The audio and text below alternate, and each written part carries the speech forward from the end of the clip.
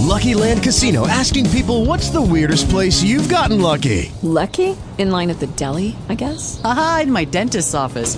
More than once, actually. Do I have to say? Yes, you do. In the car before my kids' PTA meeting. Really? Yes. Excuse me, what's the weirdest place you've gotten lucky? I never win and tell. Well, there you have it. You can get lucky anywhere, playing at LuckyLandSlots.com. Play for free right now. Are you feeling lucky? No purchase necessary. Void where prohibited by law. 18 plus. Terms and conditions apply. See website for details.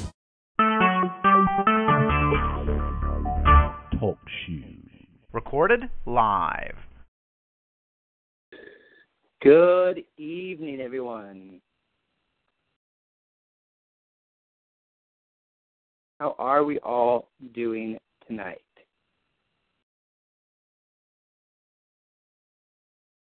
Nope, I don't think anyone is on yet, so we'll just wait 1 second.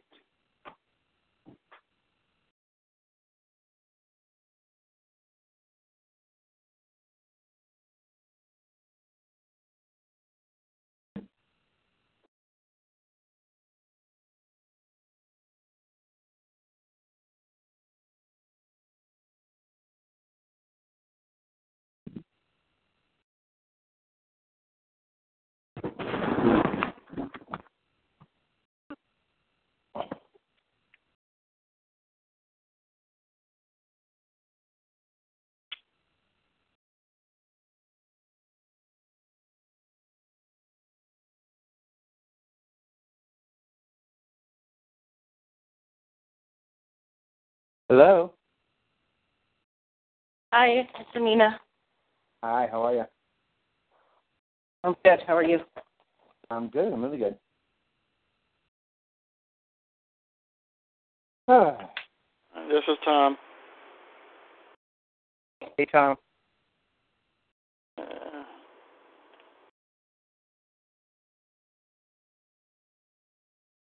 We're just waiting on a couple more people. I don't think Steven's going to be on tonight.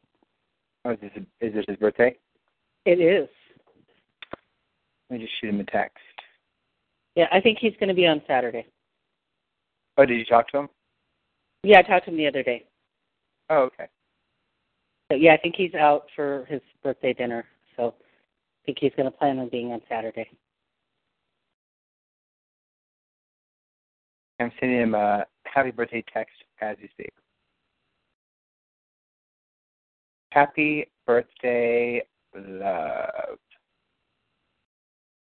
Beautiful. Okay, so we have Tom and Amina, and I think Kelly was going to be on the call too. Let me just reach out to her real quick, and then we'll get started.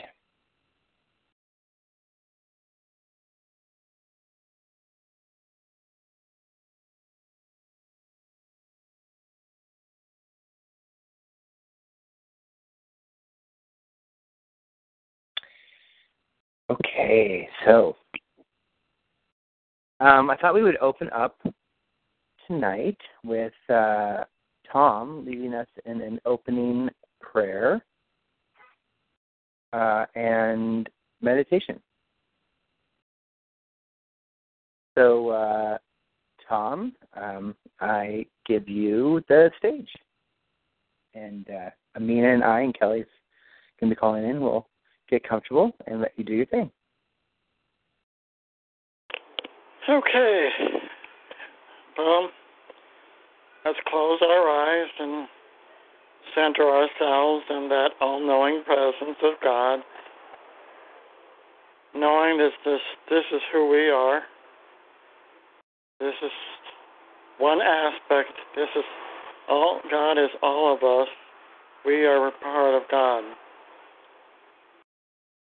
I'm so grateful I am to be a part of this group where two or more gathered. There God is. We are in the presence. The Christ presence is in the presence with all of us. And I simply say, thank you, God.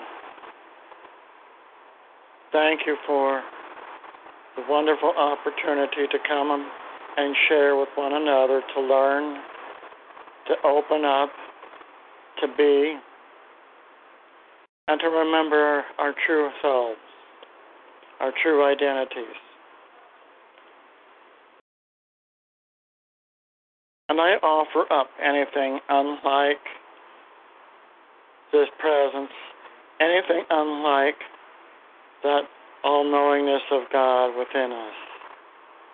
I offer up any fears, any doubts, any health issues, any sense of lack or limitation, anything of not getting along with one another or somebody else, anything that is unlike our true nature. And I declare the peace and love within each of us. I declare perfect health and wholeness, perfect abundant wealth and prosperity, perfect loving relationships, manifesting in each and every one of us. And I know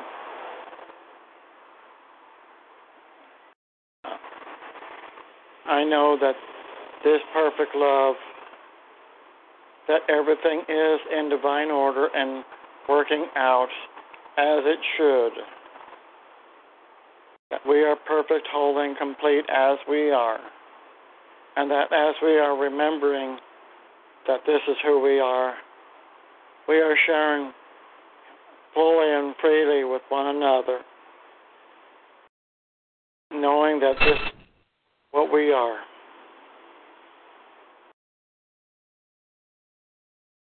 And I declare within each and every one of us, in that silence, in that meditative state, that perfect peace within us.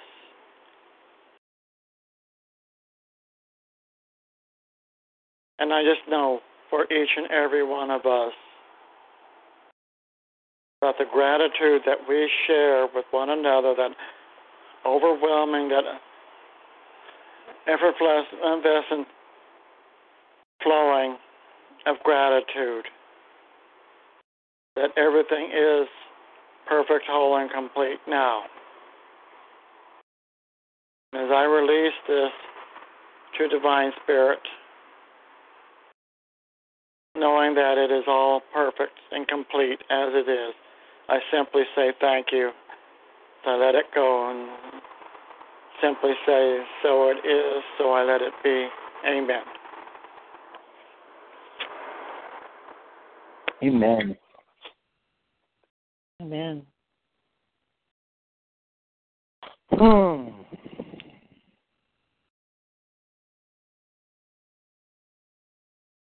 So, yummy.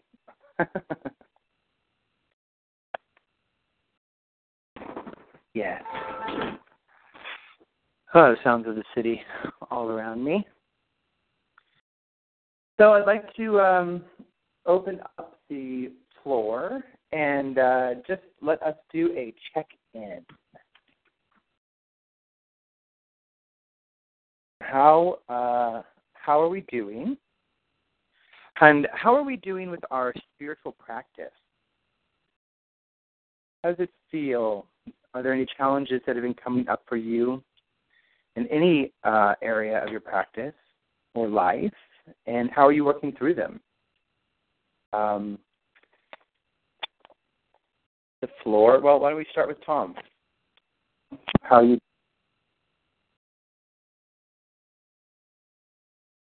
Everything is growing pretty good. It's going smoothly. I don't really have anything offhand that is posing any challenges to me I haven't won the lottery yet, and Publishers Clearinghouse hasn't found my door, but other than that, I'm okay. It's just like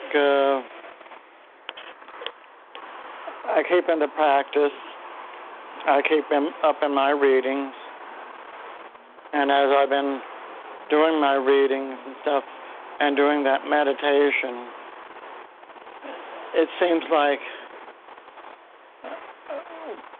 coming up for me is doing a lot of forgiveness and just releasing. And just releasing the past and releasing the present. That, for me, I guess it's just that simply just letting go and just doing what I need to do. And just kind of like just going in the flow, basically.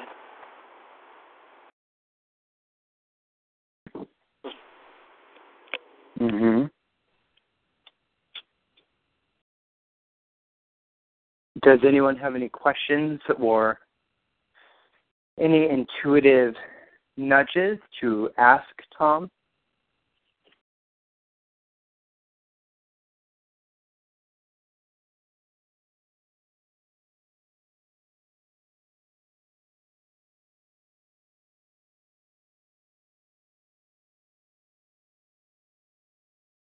No, Tom, I think that you got off the hook. Okay. That's wonderful. Mm-hmm. So, Tom, talk to me a little bit about money and abundance. Since I've known you, it's been a topic of conversation and something that you often refer to. I've heard you refer many times to sort of this, $1 million goal, sort of. So how are you? Tell us about your journey a little bit with money and abundance, and where are you with it today? Okay. I keep affirming all of this, and I know that I'm always divinely protected and divinely prospered. And it's just coming to that realization that basically that is mine. I see money and as a symbol of prosperity, as a symbol. It's all spiritual. And I keep saying this over and over again, that this is just one aspect of it, of money. It's just a symbol of that spirit flowing in and out freely. And as I've been doing it, I haven't been doing it as much lately, but I've been doing it where I'll take a $1 bill or a $5 bill or whatever, and I'll just give it to somebody, a homeless person. Sometimes if nobody asks me, sometimes I just simply have been known to just drop it on the ground purposely. And a few weeks ago, I did this in the elevator going into dialysis. I just dropped in about $5 on the ground. And the next thing I knew, before I even got seated, one of the other technicians came in and asked me if I had dropped it and if I had taken that elevator, and I had to reply, yes, I did. And so he said, well, did you drop this? Well, I had to admit that I did. And so I took a sign from the universe is, that is mine. So I tithed on that again because that was coming back to me. I didn't expect how quickly the universe does operate, but it did. But just knowing, that to me, I guess money is also more than anything else a symbol of freedom, that I can come and go as I please, which I do, when and where and how I want to, which I'm working on, but also knowing that sometimes I gotta get out there and do myself. I've been working too, having to renew my life license at work, and so I have to. I did study. I did pass 4 hours test last week on that course, and I got another 20 hours to do before end of August before I have to have it renewed, and that's as part of my job. But just doing the work and actually getting out there, and now I need to get in with one of the other RVPs who can actually show me the ropes and stuff. Even though I've been there for the last over 2 years, it's like nobody has really shown me. I've never been on any of the out there in the field doing stuff, being trained. So I'm having to ask some of the other RVPs to help show me, which they would be very willing to do, and just do it. And because some of them, back in April, this was just 1 month where the top 10 made anywhere from $84,000 down to $8,000 in just that 1 month. And what I want to do is just forgive myself and clear out all my debts and being able to open up to that flow of the universe. And not only just with money, but also with loving relationships, prosperity, which includes health. And I'm working on my health even more so, even if I'm not always watching what the doctor tells me to do.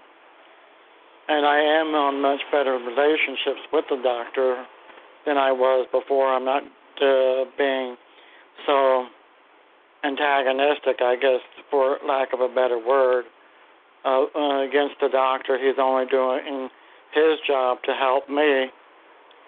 And watching my diet and what I eat, and not just watching me eat it either, even though that's a good part of it, but also being able to open up. So money and prosperity are basically symbols, and that's all they are, but there's still as much spirit flowing in and through me as any part of my life, and just being able to get clear on everything. And just, I guess I've always been somewhat of a contrarian, and I'm a late bloomer. Mom said I started talking and walking late. I was about 2 years old before I started talking and walking, and I've always been late for everything, except for each meal, like the song says. But it's just being trying to really figure out what it is I'm supposed to be doing. And I know I'm supposed to be out there teaching. I've always been a teacher of some sort. My aunt told me at 6 years old, she called me Father Tom because I was always preaching and stuff. And I think I've never let that up. It's always been a part of who I was. And just knowing that I'm in here for a reason, and I'm doing these classes, and I'm pushing through it for a reason, and just really getting off my butt and just actually doing the work like I'm supposed to be doing. And this is the way what I've been doing. Beautiful. Beautiful. So now, does anybody have anything they'd like to share with Tom? Has anything come up, or any thoughts that you might like to share? Any intuitive nudges or insights? I had a question for Tom because, like Jesse said, I have heard you talking about abundance and prosperity and money for as long as I've known you too. And you said a couple of times in your last share that it's just a symbol. But do you feel that do you feel that if you don't have outward display of what most people would consider financial abundance, does that feel that you're not spiritually successful?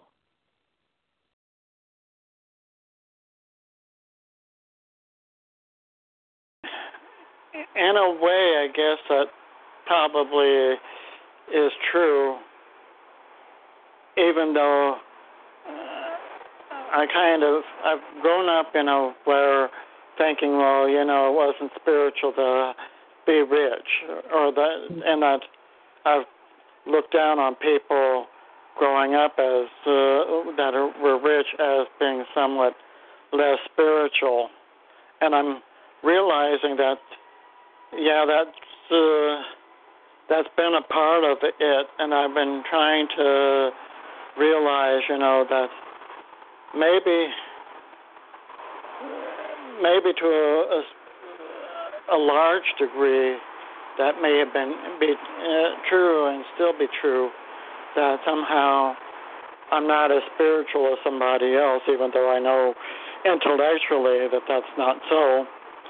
Mm-hmm. That somehow not having that outer manifestation of it makes me less than something, probably had made me feel like I wasn't worthy of it, that I wasn't worthy of being spiritual. Mm. And I know somehow that's not really true, but, that feeling is still, I guess, I would say to a large degree in back of it, yes. Yeah. Thank you. Mm-hmm. Great insight.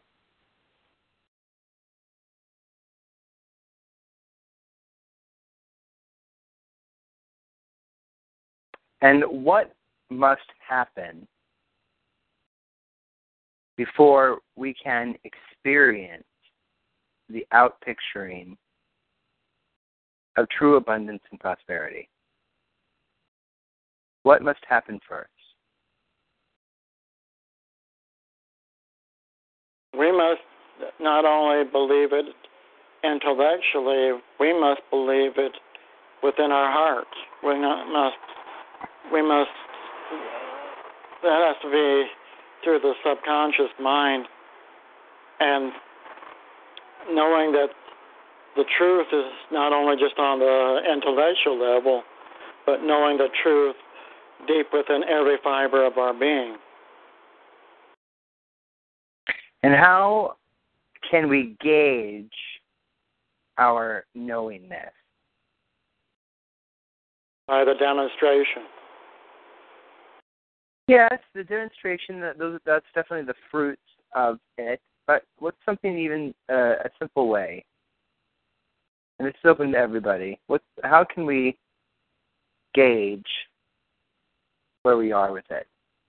We have to feel it. Yep, there it is. Mm-hmm. Exactly. Mm-hmm.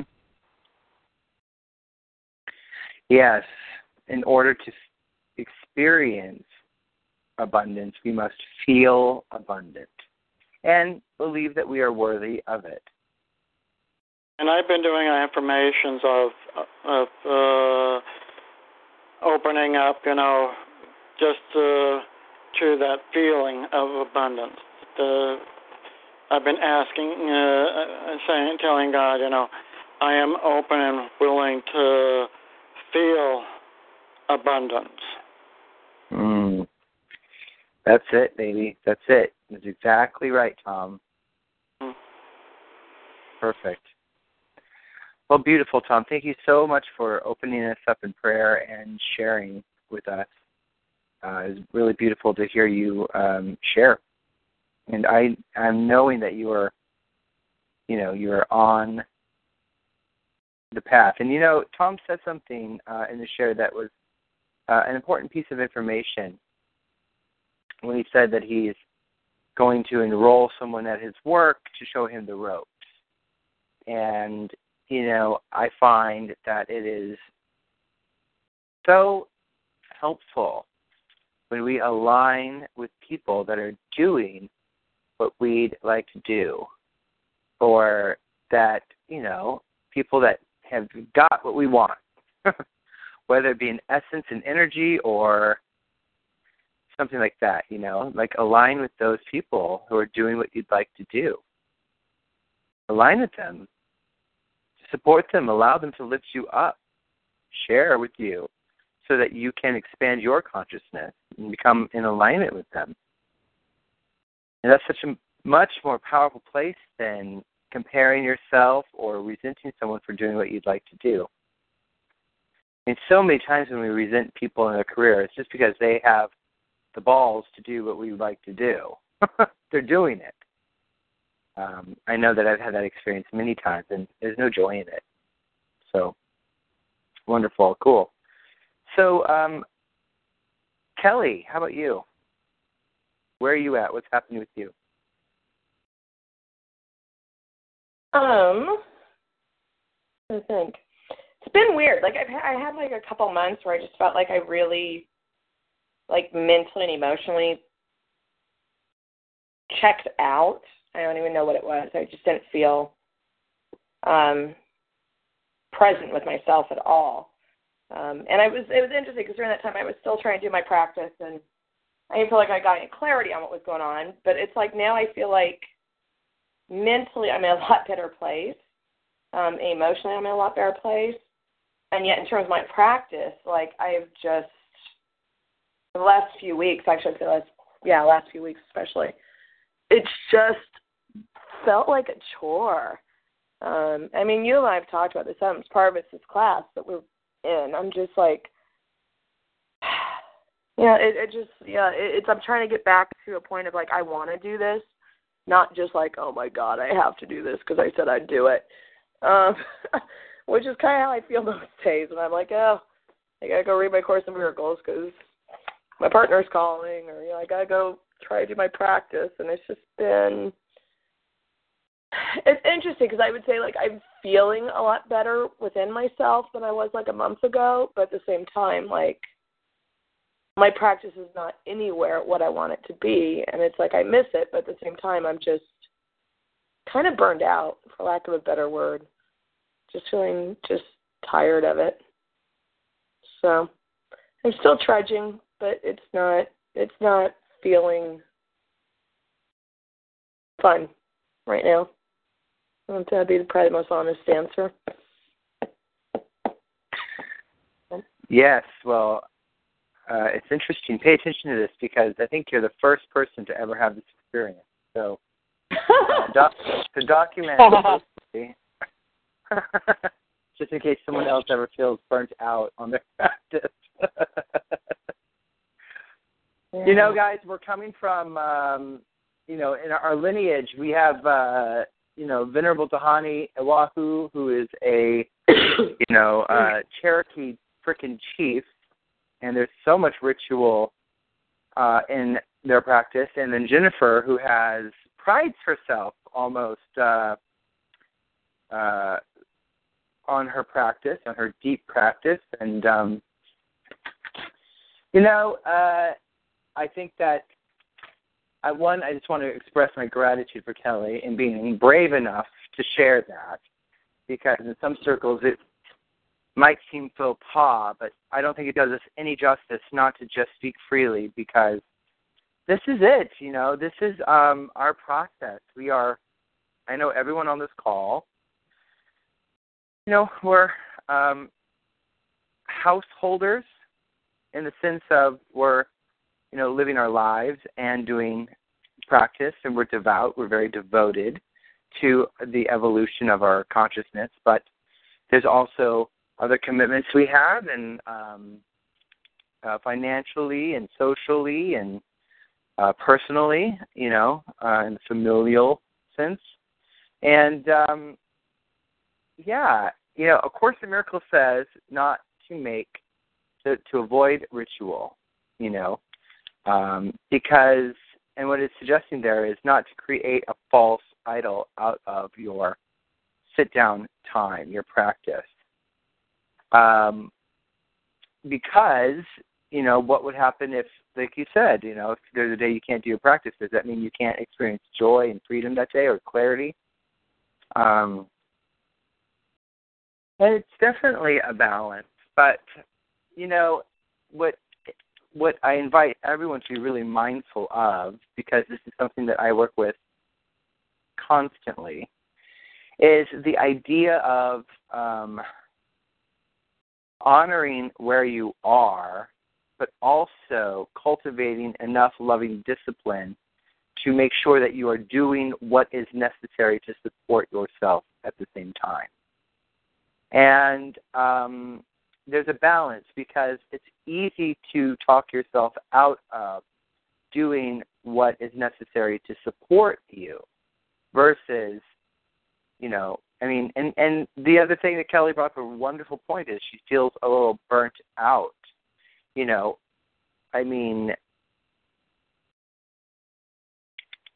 This is important to really think about, because I've been contemplating a lot lately. Like, listen, the monastic lifestyle does not mean that you're going to achieve enlightenment any faster than someone who's living has the life of a householder. And, I know a lot of people that use their deep practice as a way to separate themselves from other people as well. Some people are even bullies a bit about, or what's the word I'm looking for? Elitists in their practice. There are other people who believe that their practice is the best way to achieve enlightenment or whatever. And, to quote Venerable Dahani again, there's no need to ever compare two paths, because we are going to be drawn to the path that will best serve us. And I've gone through a lot of guilt and shame because I couldn't stick with specific practices, but then I realized I wasn't really drawn to them. It didn't resonate with me as much as other ones did, and so I found what works for me. And that goes back to the conversation of spiritual sovereignty. We must find what works for us, and we must also find the balance and the amount. And will that evolve over time? Of course. And it might evolve into doing less. Less might become more for you. And also the acknowledgement that our life is our practice. Now, Kelly may not be sitting down on a pillow, with her legs crossed and incense burning, but I guarantee that she's stopping and observing her thinking, or she's, in inquiry about, if she's not feeling well or if she's not whatevering, she's checking in with herself. She's practicing kindness. She's being of service. And so her life really has evolved into her practice. Your life is your practice once you're conscious of it. I think Amina and I were talking about something similar as well, of so yeah, this is definitely a conversation for the practitioners. How do you discern loving discipline, having, evoking enough discipline to support you in continuing your evolutionary journey and taking care of yourself? And where is the line between laziness and, moderation?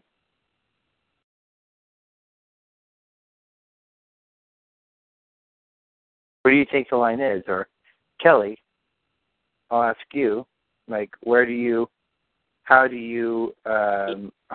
you learning to discern that for yourself?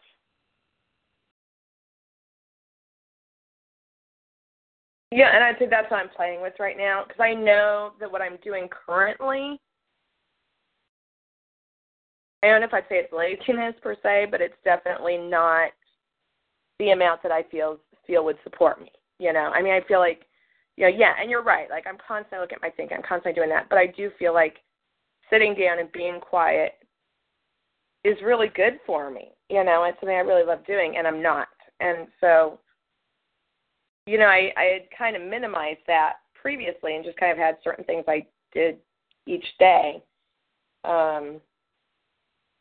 That I know. I mean, yeah, like I know because I don't feel good right now with my practice. It's not like it's not like, I'm feeling guilt or I'm feeling shame. It's just, and I miss it. I miss spending time with spirit and just being quiet. But what that's going to look like in a month from now, I don't know. It's a matter of me kind of, getting the discipline in there too and just saying, I need to, even if I'm dreading it, kind of trying to figure out how I can play with that. And I don't really have an answer as to what that's going to work out to or look like right now. It's a matter of just tinkering with it and seeing what feels better than what it feels like right now. May I ask, if you care to share, what are you doing instead of the practice? Like, what is taking, like, what are you either, maybe you're distracting yourself with something, or you're getting wrapped up in something, or you're just avoiding by doing something? Is there anything specific that comes to mind? I mean, part of it's just I just am not making time for it in general. But especially my morning, I would always, for the last several months in the morning, that was the first thing I did when I woke up.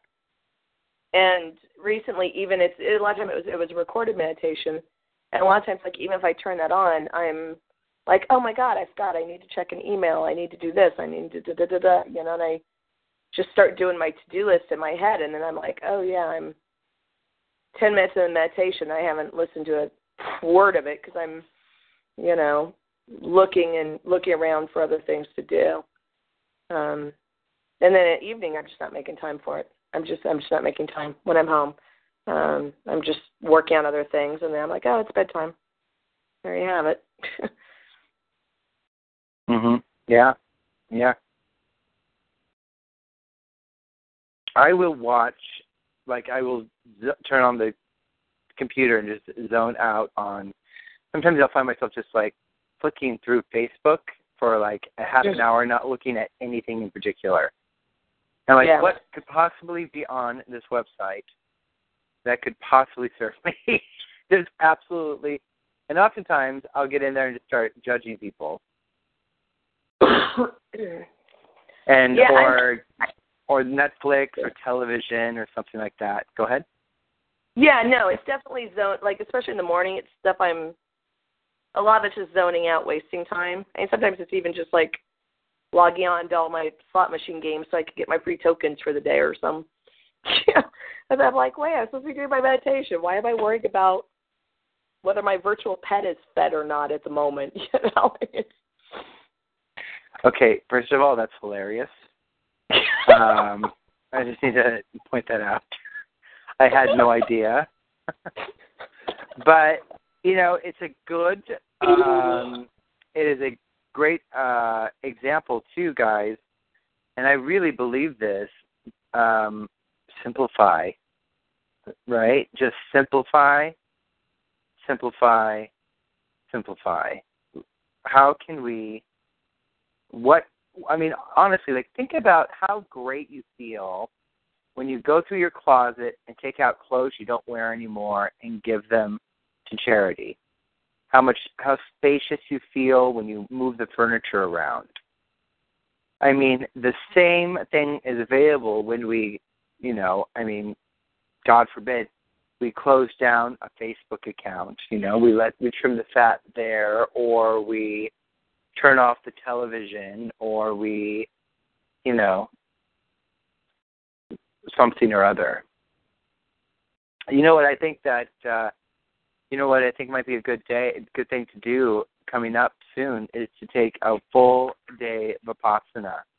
Maybe make that a challenge for the practitioners to do a full day Vipassana. no television, no reading, no writing, a full day of just silence and meditation in your own home. And just to, because it's good to check in to see, get clarity as to what thoughts are dominating our minds. What are we prioritizing over the only thing that has any true value? I laugh at, running Inspire sometimes because I now know that running a spiritual community is different than spiritual leadership. Like, running a spiritual community is like running any business. There's just a lot of administrative things to be done. And I think both Kelly and I were like, I didn't know that's what we wanted to sign up for. But we're doing it gladly because we're able to get to the space of being of service. But that also takes a lot of discipline to align yourself with service. And service is the word of the month. So thanks, Kelly, for opening up that conversation of what are you prioritizing over your spiritual practice. And I think that going back to that conversation, Mark Anthony's teaching on the skinny cow. What is your skinny cow? And not necessarily what's preventing you from experiencing abundance, but it has to do with that as well. But what are you placing your attention on and giving all of your time to that is not your spiritual practice? Because your spiritual practice is the cat cow. And oftentimes it's, once we are really in alignment with our spiritual practice, we begin to bear the fruit of that practice. We begin to project it and experience it into our lives. So, but you have to get rid of the skinny cow sometimes.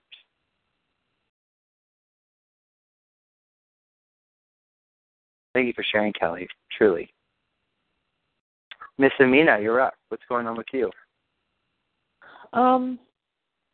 Well, I just want to say I appreciate both Tom and Kelly's sharing so much. And, yeah, we have been talking about this a lot in terms of the practice and what's the best practice and how much time are we giving it, how much, and just, to be really transparent with Kelly and Tom, I have always had this thing with the Course in Miracles of, like, being able to live it better than I can study it. And I signed up for the Course Club thinking, like, oh, this is the year. Thank God we're doing it now. And, of course, I couldn't do it before, but this is the time, and I really get it, and I'm into it. And then, months go on, and I'm like, oh, good Lord, this is a chore, and I don't feel like I'm a good partner, and I just want to get off the phone, and I'm not giving the attention to it, and all of these things. And, I really struggled with, should I continue doing the Course Club or not? And is it being a quitter, or is it taking care of myself? And, I was talking to one of my spiritual counseling friends, and she said, what would be the most loving thing? And I felt into it. And, the most loving thing was to stop doing it and to not judge myself for stopping. And, then it still took me a week to, like, really tell Jesse, okay, I'm not doing it anymore, but I feel so much lighter. And, these principles are in my mind, they're in my heart, they're in my consciousness, they're part of my life. It's the way I choose to live, it's my belief system. But formally studying it is not serving me right now. It's just not working for me. And so, I don't have to throw out the principles just because I don't want to sit and read the book and talk to somebody for half an hour every day. So that was hugely supportive. And I do feel so much better. And I still find myself talking about it all the time, talking to somebody on the weekend, and I was like, well, of course in Miracles says blah, blah, blah. I'm like, oh, yeah, it's in you. It's totally in you. But, that idea of prioritizing the practice, and, I had this thought that I would like to do more in the morning because it will set a better foundation for my day. But I'm not really a morning person. And so I'm, in the process of trying to shift to what can I do in the morning that feels supportive, that I'm giving myself enough time for, but without trying to be like somebody else. I don't want to try to be like Jennifer or try to be like Jessie or try to be like Venerable or whoever, but there's always that temptation, like you say, that comparison, and I think it's really great to have a model of, what's possible in a practice and great examples of what support people, but we really do have to find out, what supports us best right now. And clearly that is not doing nothing, but, just finding a way of, even if it's 10 or 15 minutes in the morning and then doing the rest later. When Juan was living with me, I did all my practice at night. That was the time I had to myself, and I really loved doing my practice at night, and I'm a night person. And so, just shift, allowing myself to kind of honor my personality and my temperament and what works for me without saying, I can only do it at night because I'm, not that it's not possible for me to add this in the morning, but just kind of continuing to find a way until it is a part of the routine that's not negotiable. And I'm not there right now. I will skip it, but, I wake up in gratitude and I pray in the morning, but, I may not sit there for long periods of time. And that's the other thing. I'm so glad you said, Jessie, that, our life is our practice. And we do walk in the world with the intention of love and the intention of being kind and helpful and of service and losing the judgments and all of those things, letting go of the attachment.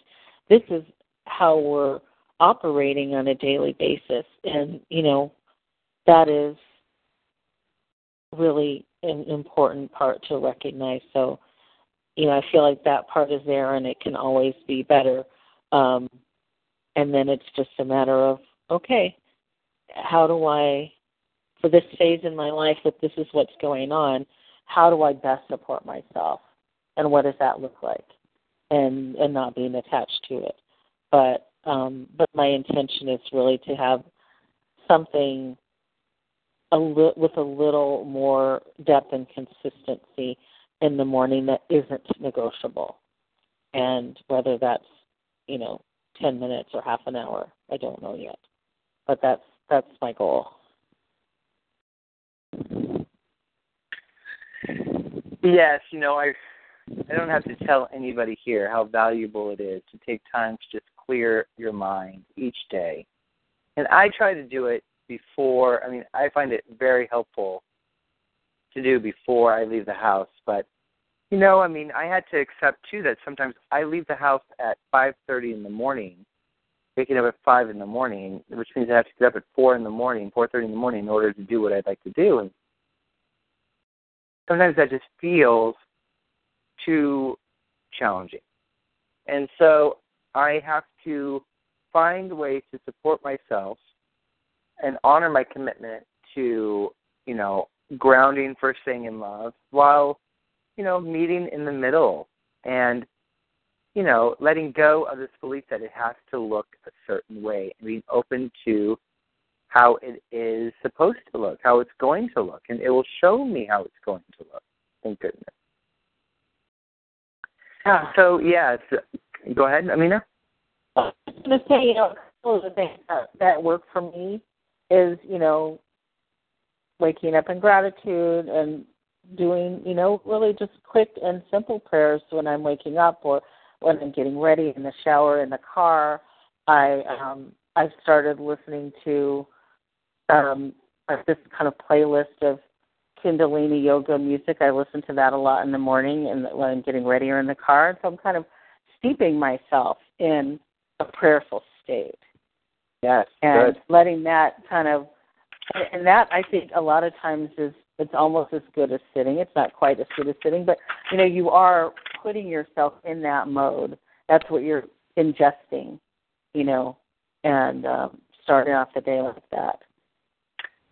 The one thing that we must do as practitioners, guys, we must hand the day over to Spirit. Every day, first thing, we must hand our day over to God. And that is just a necessity. Because if we do not hand our day over to God, by default, we'll hand it over to ego. So it's very important that in some way, and that doesn't have to look like a 20-minute sit-down meditation and prayer fest. That can look like before your feet touch the floor, just say, God, I give this day to you. Holy Spirit, I give this day to you. I align myself with your thinking. I cut the cords to ego thinking, to thoughts of lack, limitation, blame, and shame, and I just give this day to you. Show me what to do. I'm here. I am teachable. I can be led. I am your servant. You show me this day belongs to you. Work through me. Some sort of declaration of your intention to live in love, to wake up, to be a servant. I really think that is crucially important to do. And then don't forget it. What's that saying? Like, we can't spend, 5 minutes affirming the truth in the morning and then spend the rest of the day proving it wrong? Yeah. Right? So, developing that discipline is not just in your sit-down formal practice, which has its value for sure, but one day, your formal practice is just a tool that will one day become unnecessary when we awaken to whatever it is, the next phase, whatever that is. Tools like gratitude won't be necessary. Tools like forgiveness won't be necessary because we will have transcended it. Those are all tools that are supporting us. And so when we are practicing forgiveness, when we're practicing gratitude in our daily lives, we're in practice. We are using the tools that support us in developing a spiritual practice that really works for us. And these are all in alignment with our path, the philosophy that we are drawn to. So that's why we use it. And so allow yourself, the space to know that I'm in practice when I'm being grateful. I'm in practice when I'm willing to forgive. I'm in practice when I am taking time, a moment to pause before I speak. I'm in practice when I'm observing my thinking, realizing that those thoughts are not true, and then letting them go so I could remember the truth. I'm in practice. But we love to find a way to beat ourselves up, Yeah, but I didn't chant for 45 minutes and then read the sutras 100 times and then, Om 20 times in a row, followed by 2 hours of silent meditation. Okay, no, you didn't, but were you kind? Were you helpful? Were you of service? Were you mindful with your speaking? Just speaking less can be a spiritual practice within itself. These are all things that I really invite you to practice. Like tomorrow, see how little you can talk. I love that. Honestly, yeah. I do talk a lot less. Oh my God, yeah. I wish.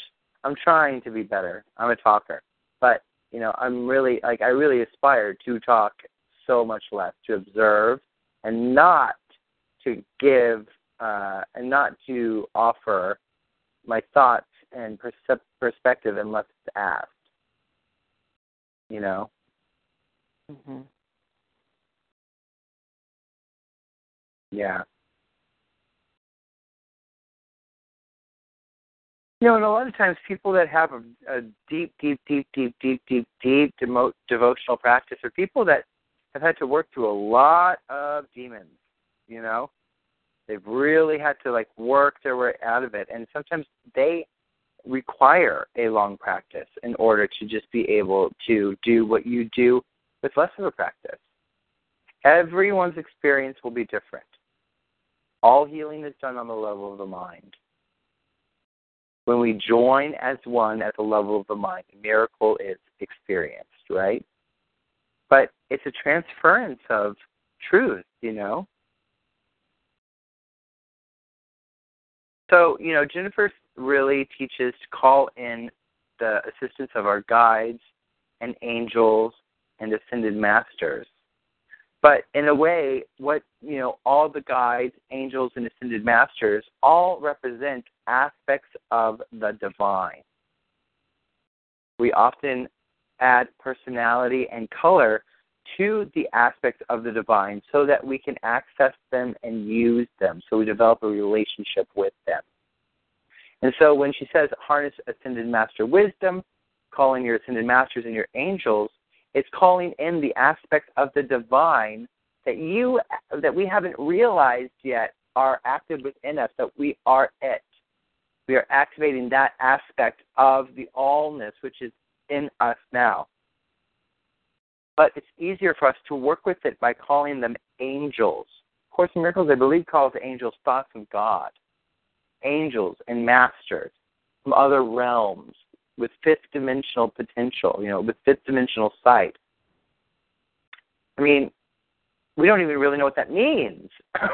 We think we do, but really what we're doing is calling that aspect of me that can see in all directions of time and space and knows exactly what will support me the best now in being loving and feeling happy now. So call it an angel, ascended master, call it whatever you need to call it, but just call it, bring it in. And oftentimes all that requires is just pausing, taking a moment of silence, taking a deep breath in, putting your hand on your heart, because that reminds you of your intention to live in love. Deep breath in, and then call in whoever you need to call in, my angels, my guides, ascended masters.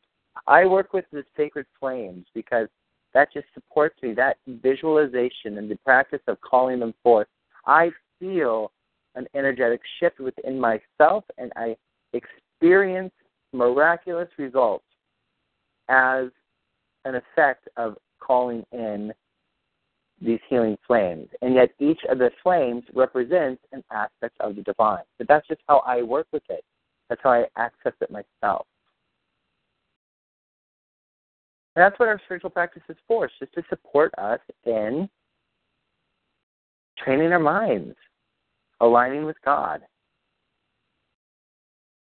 No one way is better than another. Some people resonate with different teachings. Some will work faster for other people. I feel like some people, have longer or more experience in the spiritual realm in past life experiences and just have less stuff to burn off. Who knows? And it doesn't matter anyway. No need to compare ourselves or to compare and contrast different belief systems either. There's not a lot of joy that comes out of that. There's going to be a lot of intellectual banter, but I'm interested in being happy. I'm interested in living in love. I don't need to engage in another philosophical debate because what is there to debate, really? I'm interested in talking less, loving more, being of service, and getting real clarity in my motivation. Why am I doing this? Can we embody true altruism? Can we do it for others? Can we get out of our own needs and desires? Can we expand the vision? That turns me on. I think that's exciting. Let's all take a nice deep breath in. And Tom, why don't you pray us out of this portion of class? And we'll take, after Tom's prayer, just a quick prayer, Tom. We'll take 5 minutes. Please don't hang up. Just leave your phone on silence. And then we'll come on back, and we're going to just do a little review today of what we've covered so far this quarter. So, Tom, take it away. Okay, let's put our hands on our hearts and center ourselves again. So grateful that what we heard today, the sharing from one another, is beautiful, perfect, whole, and complete. And I just know that everything is in divine order, divine light action as we continue to go forth in our discussion tonight. And just knowing that everything that we put on the table is what needs to be said or has been said, was what we needed to hear, and it is all perfect. And I share this lovingly, fully, and completely, and knowing that it is so, so it is, so I let it be. Amen. Amen. All right, it's 7. Let's meet back here at 7:35, guys. 7:35. Have a good break.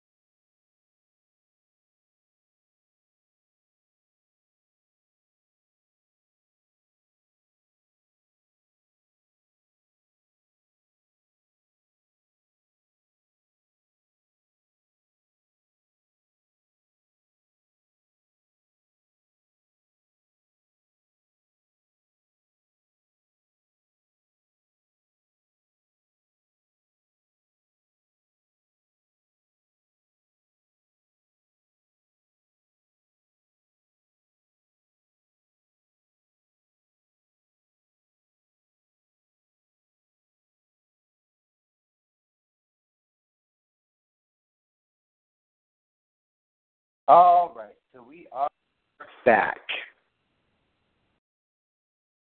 I'm a little minute late, but my husband came home, so I said hello to him. All right, so let us actually take out how to use the science of mind. How to use the science of mind.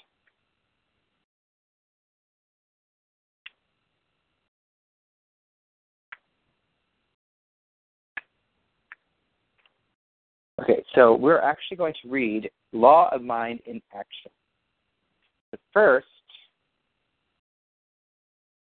let me think.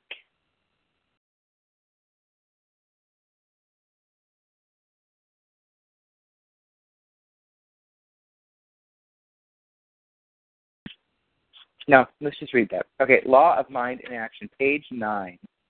And we'll read, the reading order will be me, and then Kelly, then Tom, and then Amina.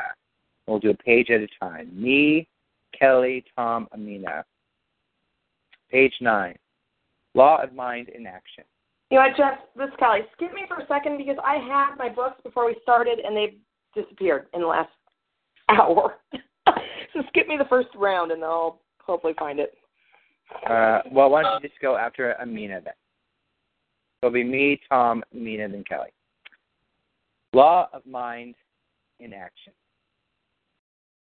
Mind takes form through the law of its own being. Mind takes form through the law of its own being. This is a law in nature, and like all such laws, must be accepted. Unless one has a deep conviction that there is a principle of mind which operates from thought to thing through a definite law, he would have no principle to demonstrate and no method to use. We cannot separate thoughts from things and hope to demonstrate things through thinking. This is the most subtle thing about mental treatment. One must have a deep conviction that the word is operated on by a spiritual law. The practitioner works with ideas. He theoretically resolves things into thoughts and works in the realm of mind only, with no sense of personal responsibility, because the law is the doer. Practitioner makes his declarations and knows that a power acts on them. He does not put power into the law. He takes it out. The spiritual realization now becomes law, acting independently of any existing circumstances and being able to create new circumstances out of itself. This you must know. The spiritual mind practitioner is in an identical position with any other person who uses a law of nature. Everyone expects to comply with laws if he hopes to use them. The law of mind demands by its very nature that we affirmatively believe in and accept its operation. It would be useless to argue why this is so, just as it would be useless to argue why there is a law of gravitation.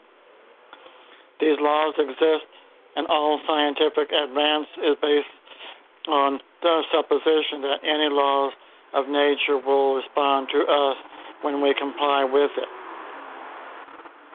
When Jesus said that we should believe even before we receive, he was explaining the operation of the mental law of cause and effect. If nothing is believed in it, then nothing is acted upon by it. But since there is such a law, and since we are operating, believing something, the law will always be operating upon what we believe and the way we believe it. It is not that we introduce a new law, but that we bring the law we are always using under conscious control, whether it be for ourselves or for someone else. A practitioner is one who uses this law for himself and for others. He uses it definitely, consciously, and actively. His experience teaches him that implicit confidence in the law. His experience teaches him that implicit confidence and faith in the law are the chief requirements for its effective use. The experience of thousands has demonstrated this fact.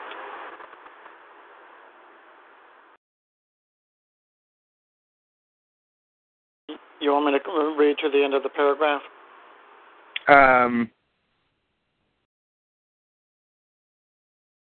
Well, I don't know. I'm sorry. I must have lost you. Where are you at? I'm on the top of page 12. Oh, we have a different version then.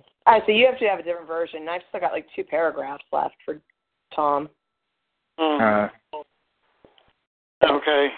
Yeah. Keep going. Okay. Let's see. And we can accept that this is what we would do in dealing with other natural laws, and the law of mind in action is a natural law. Go ahead, Amina.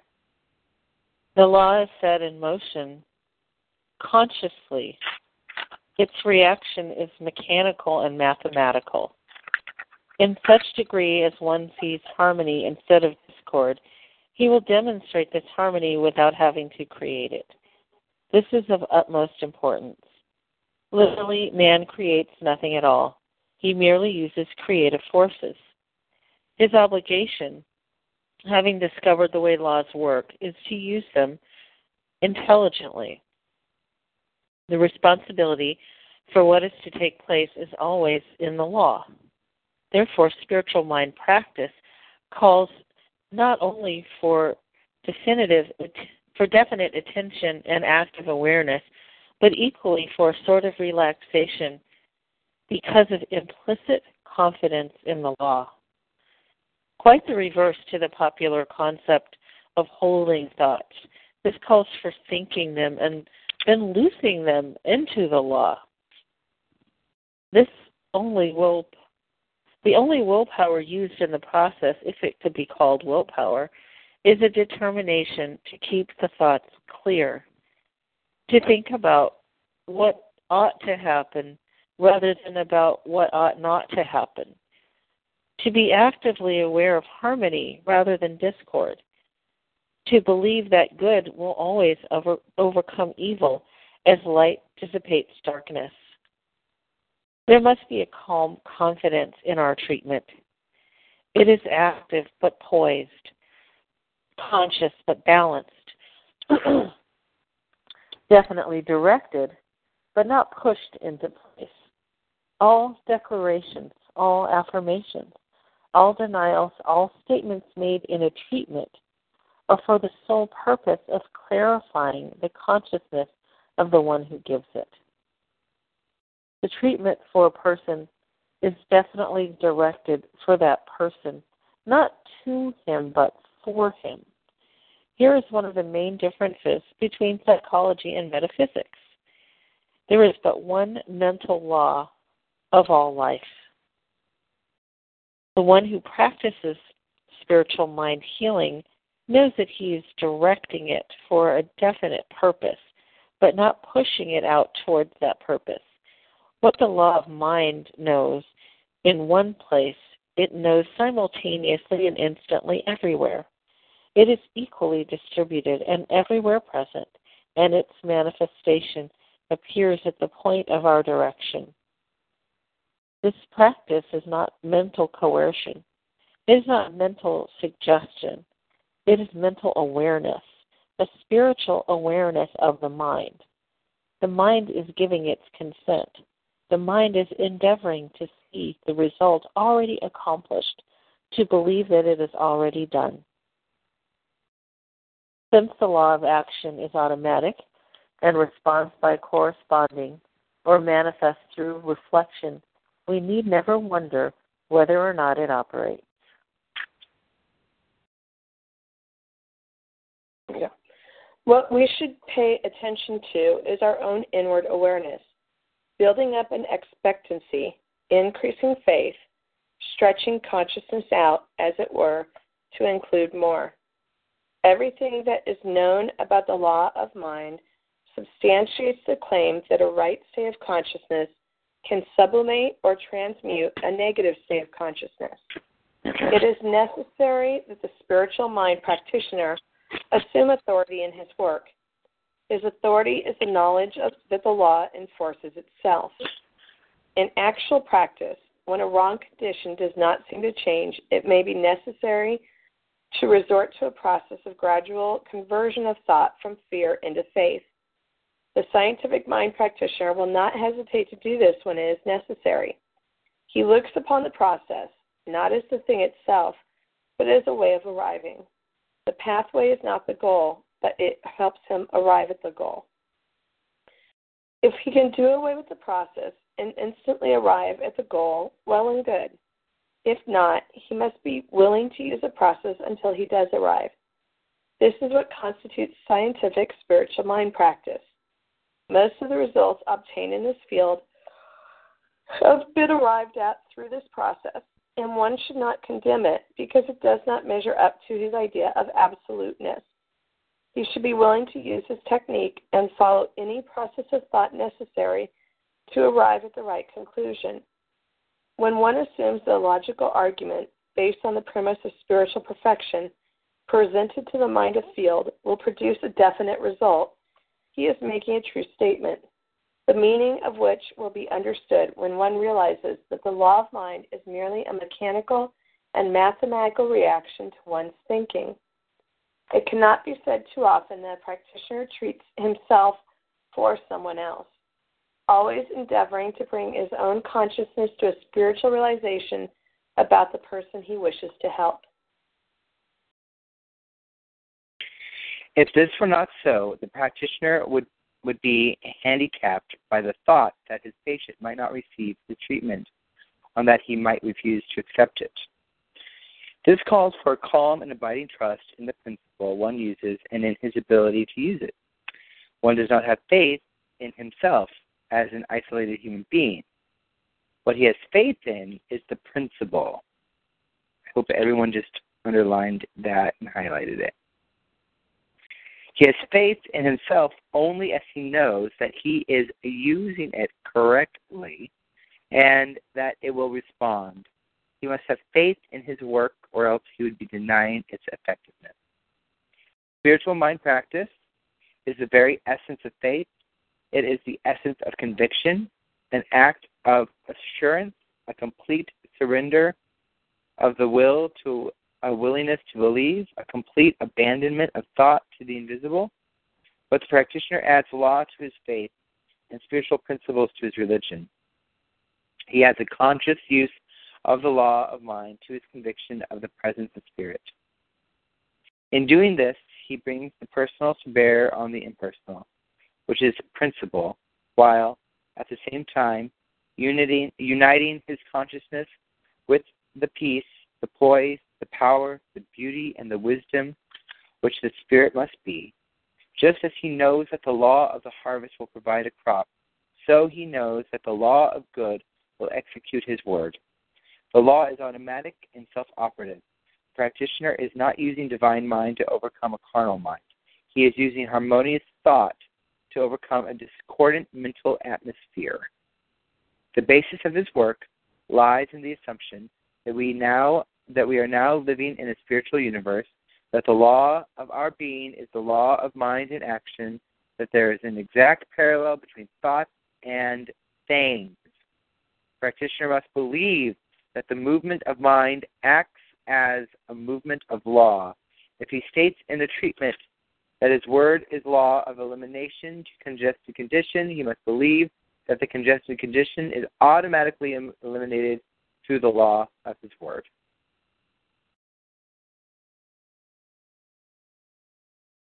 In the mind of the practitioner, there should be no difference between stating, this word is a law of elimination, and the elimination which should follow such a statement.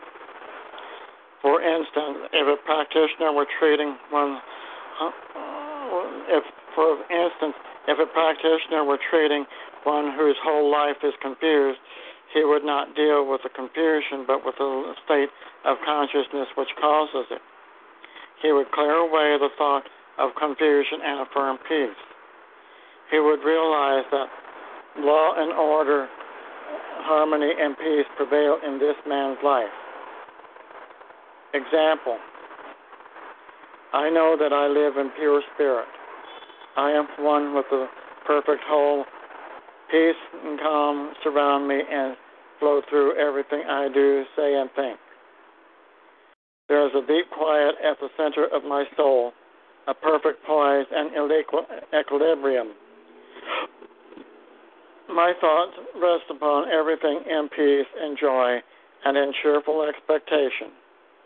I know that, speaking the name of the patient, also lives in pure spirit.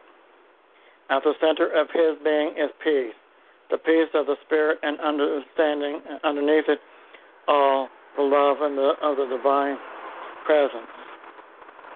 As he becomes more conscious of this love, all lack and all fear, all that is false, slips away as mist fade in the morning sunshine. He sees God in everything, personified in all people, manifest in every event. He is one with deep, abiding peace. As this peace flows through his being, every problem is released. He has an enthusiastic outlook on life, and he permits himself to be guided into complete happiness. The way is made clear before him, and it is filled with joy and harmony. One could not do this if he believed that things are independent of their silent, invisible causes. But if he really believes that the law of mind in action creates situations and conditions, then he will know that through the changing of consciousness, he is at the same time will be changing the condition. In other words, he must... Okay. Go ahead, Amina. In other words, he must believe that causes and conditions are identical. The condition is a reflection of consciousness. The consciousness is the cause which reflects this condition. If one watches this simple process in action, he will discover that when treating someone who is surrounded by confusion, if he succeeds in clearing up all thought of confusion in his own mind, the circumstances surrounding the one he is working for will change. The change will be automatic and inevitable. This does not mean that there are secret or occult words which he uses. It means that any state of consciousness consistently maintained will produce a corresponding result. Again, we go back to the proposition that divine principle is a law of mind in action, which may be consciously used, while the divine presence is the infinite spirit from whose all light, wisdom, and love one may draw inspiration, guidance, and a sense of certainty. The practitioner performs a dual duty. One part of him is listening to this divine presence. The other is speaking his conviction into action through the law. He must know with certainty that his word is the law of elimination to everything that contradicts the divine presence. Example, realizing that the infinite spirit within me, which is God, the living Spirit Almighty, knows me as part of itself, I consciously turn from every thought that can deny my union with all the presence, all the power, and all the good there is. I know that my word, operating through the great law of life, is the law of my personal experience. I affirm my union with life, with love, with truth, with beauty, and with power. I know everything I do, say, and think is stimulated by divine intelligence, infinite love, and perfect wisdom. Nothing but good can go from me, and only that which is good can return to me. Can I just finish this? Yeah, go ahead. Calmly, joyfully, peacefully, I place myself in the hands of the divine guidance, knowing I shall be stimulated to think intelligently, to choose wisely, and to act with precision. I rest in complete assurance that all is well with my soul, that all is well with the soul of everyone I contact, because God, the living Spirit, is over all, in all, and through all.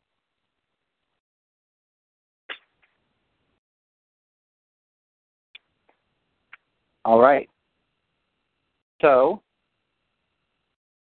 the floor is open for 5 minutes. Discuss. Amina, you start. Me start. That was beautiful.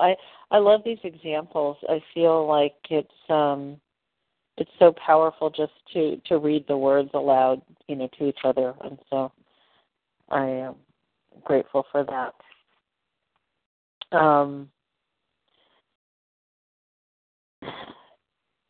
Again, it's remembering that we're using Allah with conviction and that we are not the ones doing the healing. And that it starts with ourselves. It cannot be said too often that the practitioner treats himself for someone else, always endeavoring to bring his own consciousness to a spiritual realization about the person he wishes to help. And, to me, that's just further evidence of what we were talking about before, about how important it is for us to have clear minds, to have practices that support us, to constantly be walking in an awareness of love, to be constantly cultivating that practice of being clear and powerful and affirmative and loving and non-judgmental and knowing and trusting and being in faith. I mean, this is where it all comes together. Tom?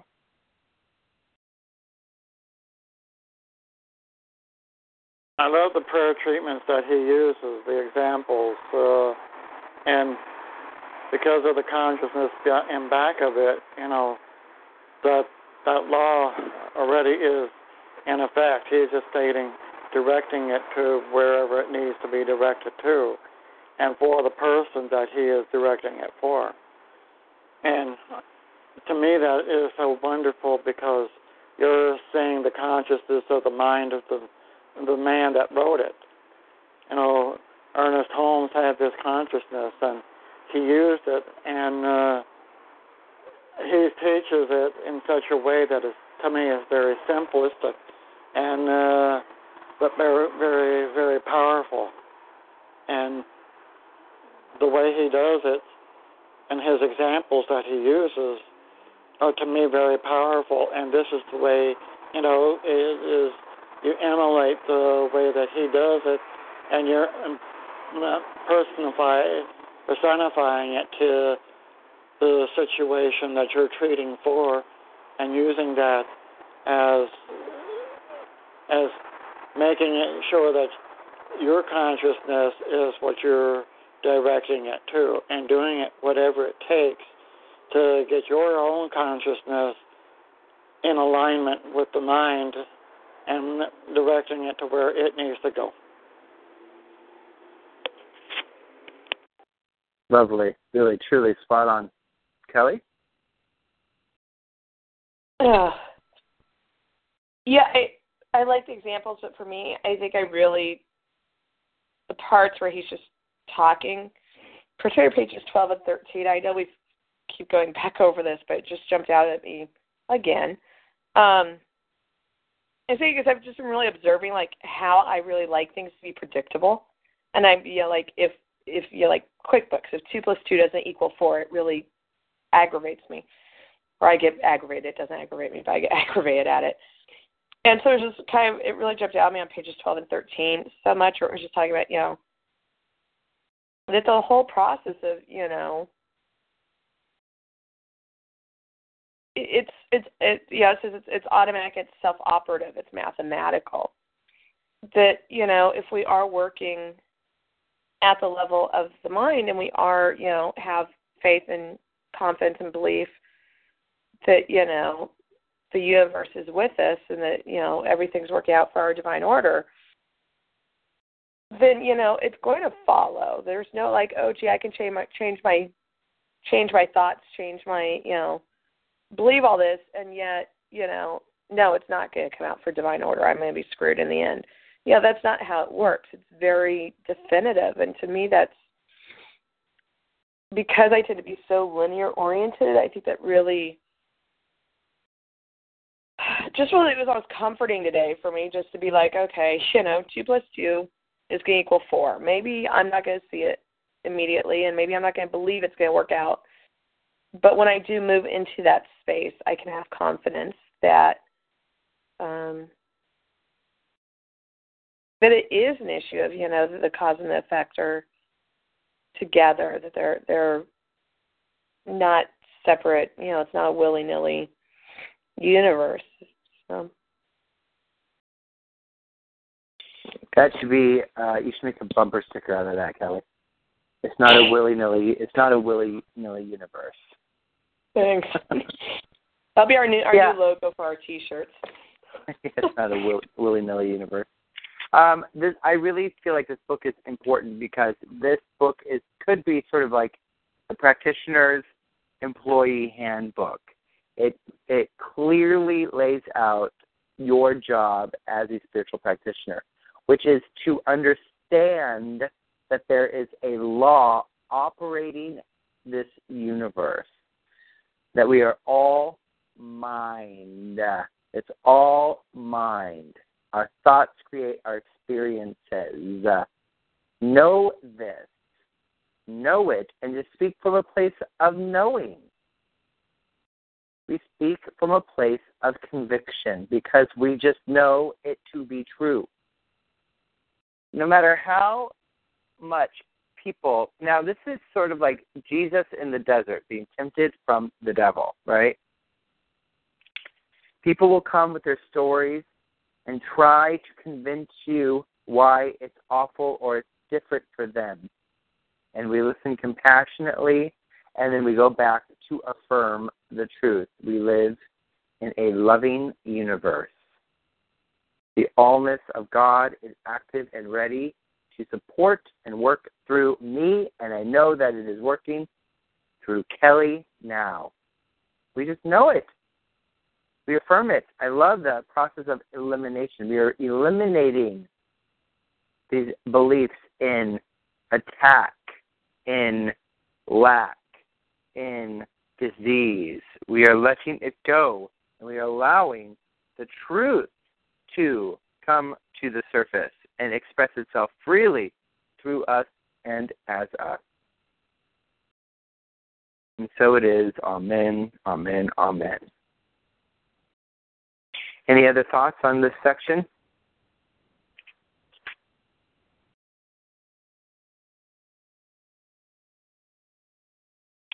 All right, beautiful. So you're going to have a little homework this week, and the homework is to write a short mind treatment.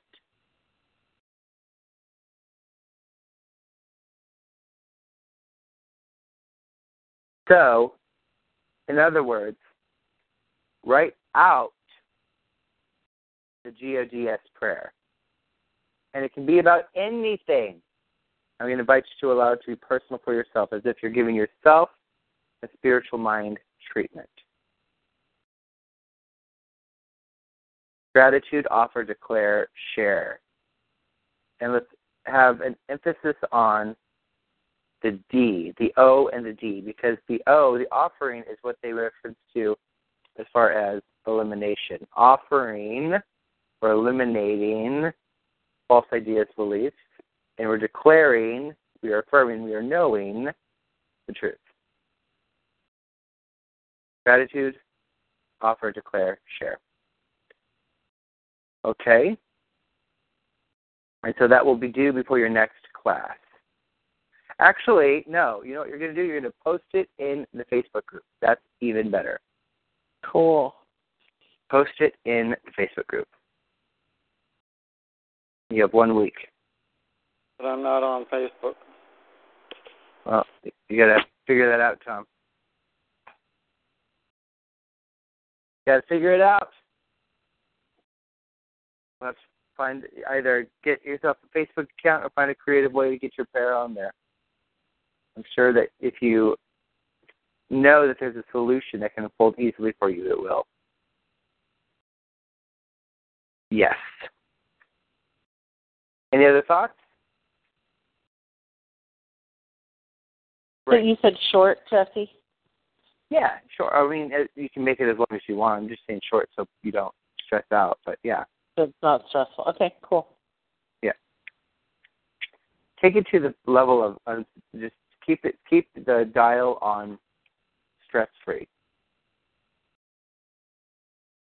This is my kind of homework. Right? Okay. So going to our other text, chapters 1 through 3 on spiritual economics. Chapter 1.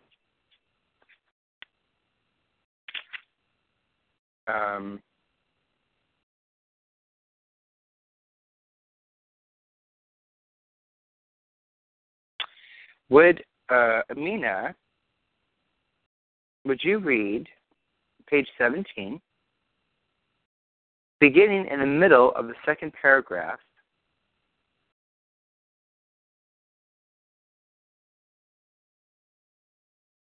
beginning with the sentence, the word universe.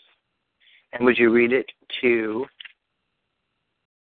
the end of the end of the first paragraph on page 18? So the word universe to the end of the first paragraph on 18? Yep. Okay, I'm just locating room for better light here. Okay. The word universe, in its literal meaning, is the whole body of things, the basic unity of all life. Actually, we are implying a larger thought of God. The words God and universe can be used interchangeably, referring to the whole of things or allness, which is present in all and through all. In the universal realm in which you live and have being, the whole of God is present at every point in space at the same time. This is a fantastic concept. Read those words again. The whole of God is present at every point in space at the same time. Take time to meditate on this great idea. In other words, God doesn't come and go. God doesn't capriciously move substance from God's supply up there to fill your need down here. Nor does God answer prayer in some special kind of coming forth. God is always present, totally present, as a presence. You may be praying for healing, but the truth is the whole of God life is present as a healing presence. When you know this, you are beginning to understand what spiritual healing is all about. You may be praying for increased supply, but the whole of God's substance is present as a prospering presence. Know this, and you are on the way to achieving prosperity. This concept may challenge you to rethink the whole practice of prayer and to appreciate the simple logic of the psalmist who said, "Be still and know that I am God." Why is that powerful in me, that phrase, be still and know I am God? Because it is not just reminding us, it's commanding us to sit in silence. It's commanding us to recognize that we will know the presence of God when we still ourselves and let it in. What is the solution to any problem ever? God. Handing it over. Yeah, the remembrance of truth. Remembering the truth, yeah. You know, any financial trouble you have, challenges you have, I should say, any relationship challenges you have, any work challenges you have, any physical challenges you have, the solution is always to love yourself. Love, love, love. Go to love. Go to love. Be still. And think about that. So be still. It's an invitation to still your thinking. Be still. And know I am God. In the stillness, without all of the insanity of our day-to-day thinking, you know, the craziness, in that stillness is the solution. How good is that? It's good, and it's so perfect with what we were talking about before about, not making the time to still ourselves and quiet our minds. Mm-hmm. Be still and know I am God. I love it. It is good. Mm-hmm.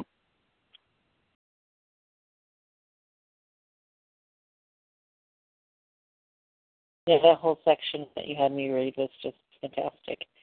Oh, yeah, that was all. Yeah, that's all. The way he says, say those words again. Mm-hmm.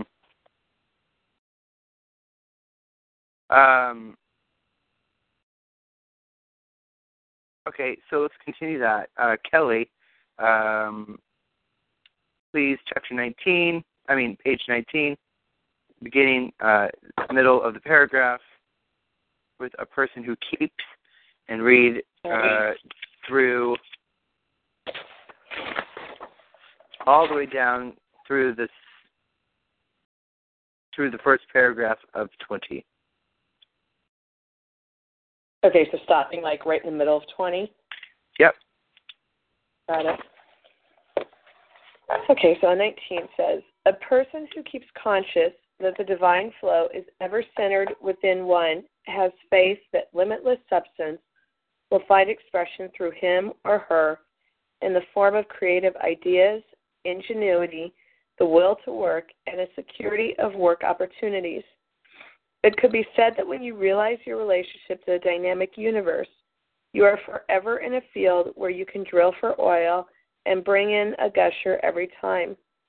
In the immortal Sermon on the Mount, Jesus said, do not lay up for yourself treasures on earth where moth and rust consume and where thieves break in and steal, but lay up for yourselves treasures in heaven where neither moth nor rust consumes and where thieves do not break in and steal. For where your treasure is, there will your heart be also. He was talking about the focus of our consciousness, not just what we do, but what we think and feel, how we visualize our relationship with things. Many are the heartaches of the person who bases his or her whole security on things of the world. Inflation, recessions, and high costs are among the many moths and rust that consume, and the thieves that break through and steal. Peaceful and secure is the person whose real treasure is always the affluence of God's substance. He or she always feels rich, no matter how the market fluctuates or what the balance sheet shows. And the great thing is that this feeling will prompt him or her always to make right and wise decisions in the management of his or her affairs.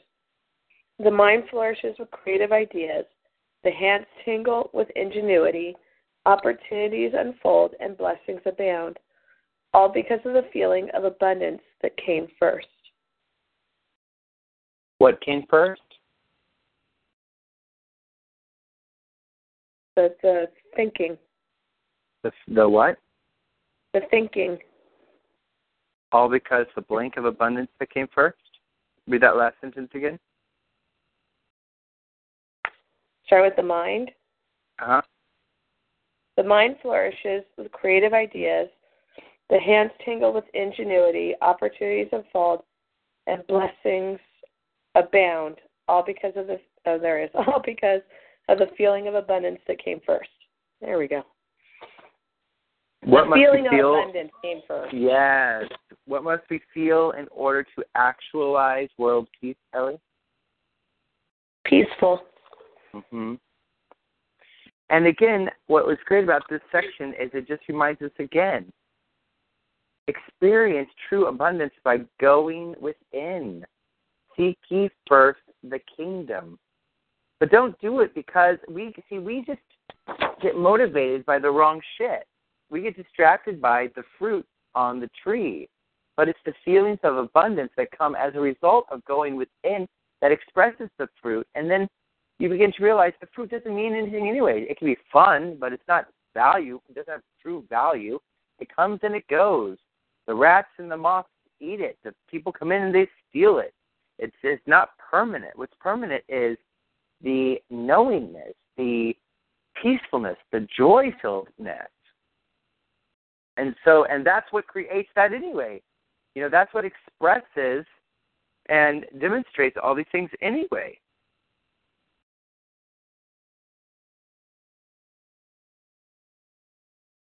Tom, read the last paragraph on page 21.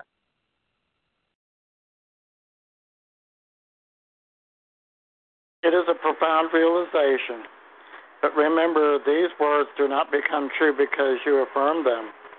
This is the common confusion about the practice of affirmative prayer, that if you speak the words of truth over and over, you impress them on the subconscious mind, and thus they become true for you.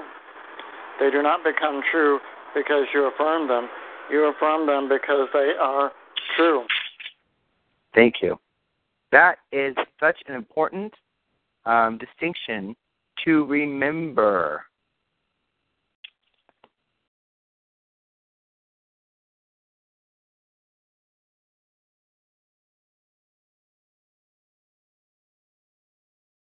Jesse, did you mute?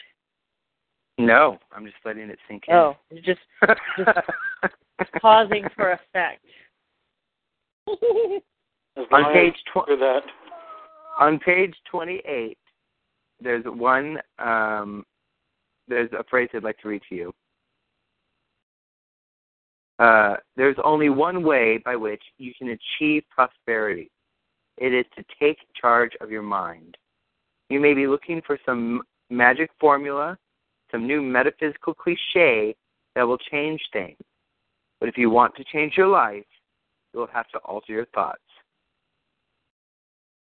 The whole of infinite substance is present where you are, but you will have to get that awareness into your consciousness by your own discipline and commitment. So if you find yourself responding to life's question, what have you in the house, with a plethora of onlys, cut into that flow of negativity and affirm, I am a richly endowed expression of an opulent universe. There's always a sufficiency to do the things I want and need to do. Amen. So what must you change in order to experience prosperity? Everyone all together? Your thinking. Our thoughts. Yes. And what must you feel in order to express abundance? Abundance. Yes. And how is it that you feel abundant? You have to know that you are abundant. Know you're abundant and be still and cultivate that feeling and really feel it. Yes. Chapter 2.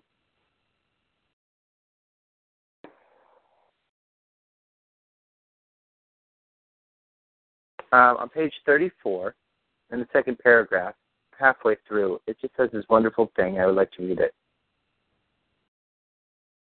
However, you live in a world of your consciousness, which is the sum total of the thoughts of your mind. And you can control what goes on in your mind. This is not to say that it is easy, but to establish that it is possible. This is a great idea you will encounter again and again on your quest. You are a living magnet, constantly drawing to you the things, the people, and the circumstances which are in accord with your thoughts. In other words, you are where you are in experience, in relationships, even in financial conditions, because of what you are, which is where you are in consciousness. Now, this is not an easy teaching. You may want to reject it and put the book aside. In the Bible, when Jesus began to lay out the hard laws of his teaching, it says, many of his disciples drew back and no longer went about with him. And thus it has always been. However, if you are willing to accept full responsibility for your life, then even as your level of thought has put you where you are, or at least contributed to it, so by a change of consciousness can you change the experiences of your life. I love that. And I love how it goes back and says that. That's when some of the disciples withdrew from Jesus, when he says, you have to take responsibility for your life. It's because of you, your thoughts, that your life looks the way it looks. But oh my God, we love to find that loophole that will make us the victim in any situation or circumstance. But if you are interested to see where your consciousness lies, just look at your life. It can't not be an out-picturing of your thoughts. I was working with someone who was masterful at convincing people that she was always under attack and creating these situations where all these heinous characters would come into her life and attack her and do her wrong and bully her. But I began to realize that's just because she is always on the defense, which really is an act of violence. She believed that she was always being bullied, and so she would manifest wherever she was. She would create the experience of a bully. She would manifest a bully so she could be bullied. But then I realized she bullies people until they will bully her back. She will push them until they react and respond, and thus she creates that self-fulfilling prophecy for herself. Brilliantly, masterful at it. And so I finally was able to support her in seeing playfully. Chris's sponsor has this thing. He goes, okay, if one person, you see it in one person, all right, maybe it's them. He goes, in two people, time to maybe ask yourself a question. But if three people do it to you, then it's you. If you go into a room and there are three annoying people, then it's you. No, it's just you. If you get fired from by three different bosses, it's you.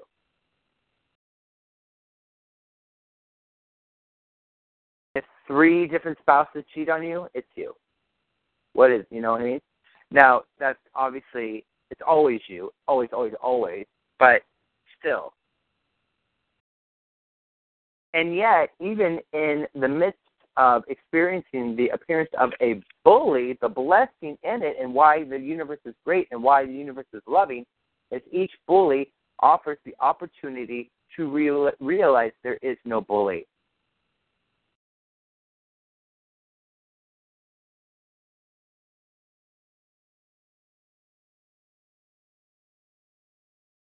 Tom, could you read the last paragraph on page 36?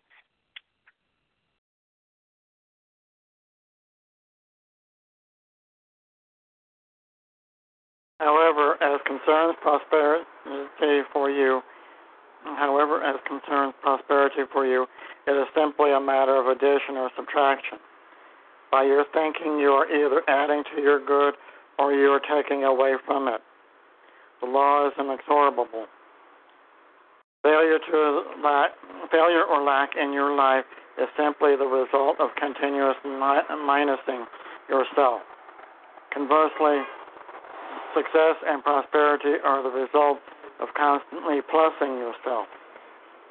It is wise to take inventory occasionally. Are you dealing in minuses or pluses? That is simple. It is that simple. Your negative thoughts of fear and worry are depleting your good faster than inflation erodes the value of the dollar. And your positive, optimistic thoughts add to your good more dramatically than compound interest increases your bank savings. What do you think about that, Kelly? I think it's pretty darn good. Kelly, would you read the last paragraph?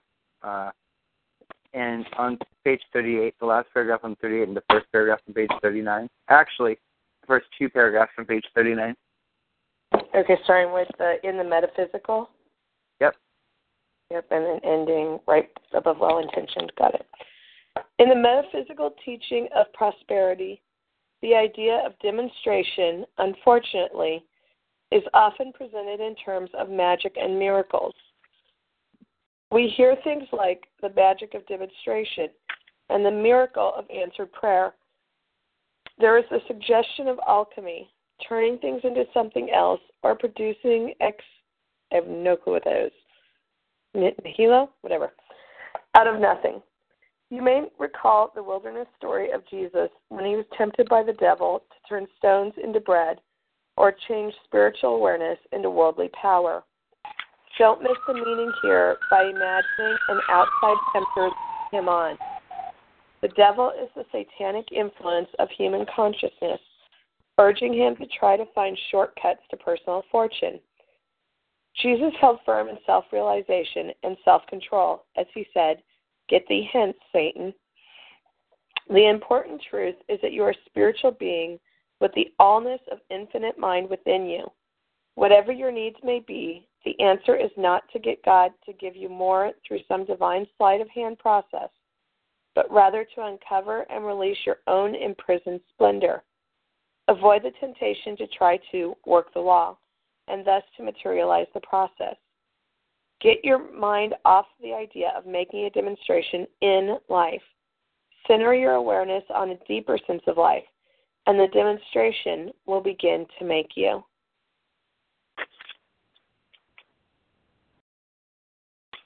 Yes. It's just everything is coming back to this idea that we are responsible. It is our duty to, if we don't like the situations and circumstances of our life, we got to change our thinking. Many people have come to spiritual community because they're in a state of rock bottomness. They've just had enough. They can't feel this tired anymore, this unhappy anymore, this lost anymore, this trapped anymore, or there's this intuitive feeling that there's another way, another approach, something more. And it all comes back to, well, then change your thinking. You change your thinking, you're going to start to feel a different way. When you start to feel a different way, you begin to experience new things.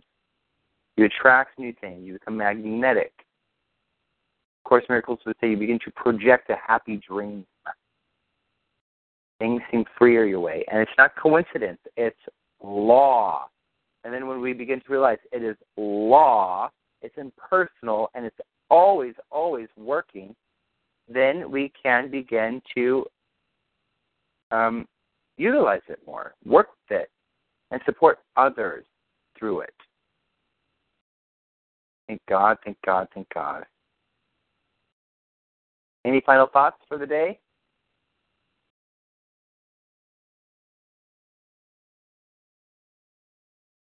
Is anybody in disagreement with it? Nope. All right, good. I love it. All right, I'm going to take Tom's hand. I will take Amina's hand. I will take Kelly's hand. I'll take Jesse's hand. Great. Well, I'm going to leave in the circle any laziness and any distractions, anything I'm prioritizing over God, my peace of mind. And I'm going to pull back loving discipline and gentleness. Tom? And I leave in the circle any fears, any laziness, anything that is unworthy of me. And I take out of the circle that full awareness who I am.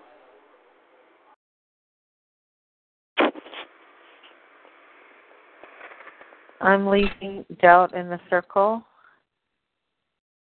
and any thoughts of unworthiness or being incomplete. And I am taking out self-love and knowing?